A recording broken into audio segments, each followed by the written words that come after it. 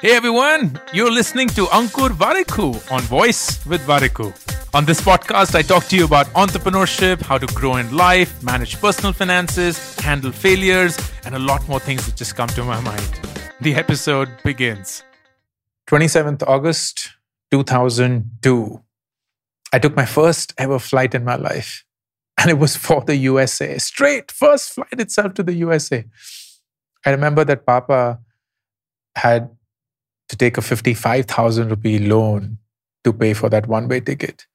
It was a KLM Airlines flight, stopover at Amsterdam, then Detroit, then East Lansing. And East Lansing was where Michigan State University's campus was located. For the next 5 years, I had chosen this place to be my home as a PhD student in astrophysics. I still remember the scene at the Delhi airport. My entire family had come to see me off. Ruchi had come to see me off. Everyone was crying. And I was crying too. But I was also excited. I was really excited for the future because this is what I always dreamt of. To go to the US for a fine education, become a space scientist, join NASA, land on Mars. And that dream was finally coming true. I'd been admitted on a 100% scholarship. The only way, frankly, that we could have afforded this education in the first place. I was carrying $400 with me, money that my extended family had given as a farewell gift. My luggage comprised utensils, masalas, stationery, Asian edition books, winter clothes, anything and everything possible that would save me money once I was there. The minute the flight took off, a deep sense of sadness overtook me. Not only was I going to be far, far away from the people that I loved the most, I also did not have the financial strength to visit them whenever I wanted. Forget visiting, I didn't even have the money to call them as much as I wanted. A 10-minute call back then would cost me $5, which would be a fortune. I landed at the Amsterdam airport. It was a 6-hour stopover. And I still remember the song that was playing on loop. Here I Am by Bryan Adams. For the next 5 hours, I cried as I listened to one of my favorite songs at that point of time. And the song has this chorus, which is, it's a new world, it's a new start, it's alive with the beating of young hearts. It's a new day, it's a new plan. I've been waiting for you. Here I am. It was almost as if someone had decided that this song was to be played for me. I remember reaching Detroit around 3 p.m. I cleared the immigration and I was awestruck with that airport. There were so many people, different skin tones, different accents, different clothes. And I was really hungry. So I went to McDonald's and I ordered a cheeseburger, thinking that it would be a cheeseburger. But apparently in the US, a cheeseburger is not a cheeseburger. And my food budget for the day was over. I didn't have anything else to eat. I was super hungry. I reached East Lansing around 9 p.m. And the Indian Students Association had offered to send a student over to pick me up. But I couldn't see anyone. There were no mobile phones at that point of time, so I couldn't ask somebody to call or something. There were only those pay phones, the ones that you drop the coins and then call. So I called a number, which was the only number that was given to me, but it wasn't answered. And I didn't know what to do. So I just decided to wait. And after 90 minutes, the student showed up, apologized because he had an examination or an assignment to finish, something like that. I don't remember precisely. And we drove to the campus in the old Camry that the student had. We reached the apartment that I was to call home from now on. And I still remember he said that, अंकुर पहली रात ना सबसे ज़्यादा मुश्किल होती है. तो I think तुझे हमारे साथ आज रात को रहना चाहिए. The first night, Ankur, is usually very tough, and I think you should stay with us tonight. But I was sure that I didn't want to. So I thanked him, and he just helped me with my luggage, and I closed the door on him.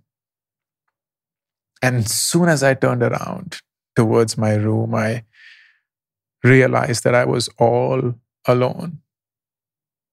I was all by myself. And it's crazy how vividly I still remember that night, and I remember these things, almost as if it were happening to me right now as I share it with you. As you might know already, I decided to eventually drop out of my PhD program after 2 years and come back to India. But those 2 years just gave me so much. They taught me so much about myself. In my solitude, I truly found myself. But I also felt an immense sense of guilt dropping out. The university had paid for my education. They gave me a handsome stipend every month. They'd invested in me. And here I was feeling as if I had ditched them. And I frankly never felt that the university would ever want to do anything with me after that. 27 September 2022, exactly 20 years to the day I left for Michigan State, the university confirmed me as a speaker for their alumni speaker series. I will be going to the university this April and addressing the students, sharing my journey with them. And it feels even surreal to say this. 18 years back, when I came back to India, if someone had come up to me and said, hey, I have this exciting thing to share. By the way, I'm from the future, so I don't know if you will believe it or not, but time travel has been invented. Yay! And here's what's going to happen.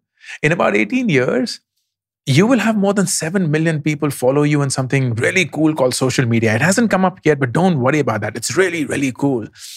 And you would have written a best-selling book. It will be showcased everywhere. People will be raving about it, acknowledging it, loving it. You'll be loved and respected by a lot of people. They will write into you every day saying that your content, your experiences, your life has just helped them so much in their life. You'll be invited by top companies to address their employees and motivate them. And you know what? Forget all of that. This very university that you've just dropped out from, it will call you back to address their students. I would have just told that person to get a CT scan, to just get their brain checked. But here I am, living this life, exactly this life. Not because I'm the smartest person I know or the most hardworking person I know. I'm living this life because I did not give up on myself. I loved myself. I cared for myself. I critiqued myself. A lot of you would be perhaps going through the same thing that I went through 18, 20 years back. A lot of you would be going through something similar in your lives. A new company, a new city, a new career, a new relationship, a new experience. It may not always turn out to be what you wanted it to be. But that's not the end. There is never any end until the day we all die. Because up until that day, you have yourself. And I wish for you to find that yourself one day, as I thankfully did. All the best. Thank you for listening to this episode of Voice with Variku. To be notified of upcoming episodes, be sure to subscribe and follow the show on this app right now. Also, don't forget to rate and review the show because that just feels nice. Thank you.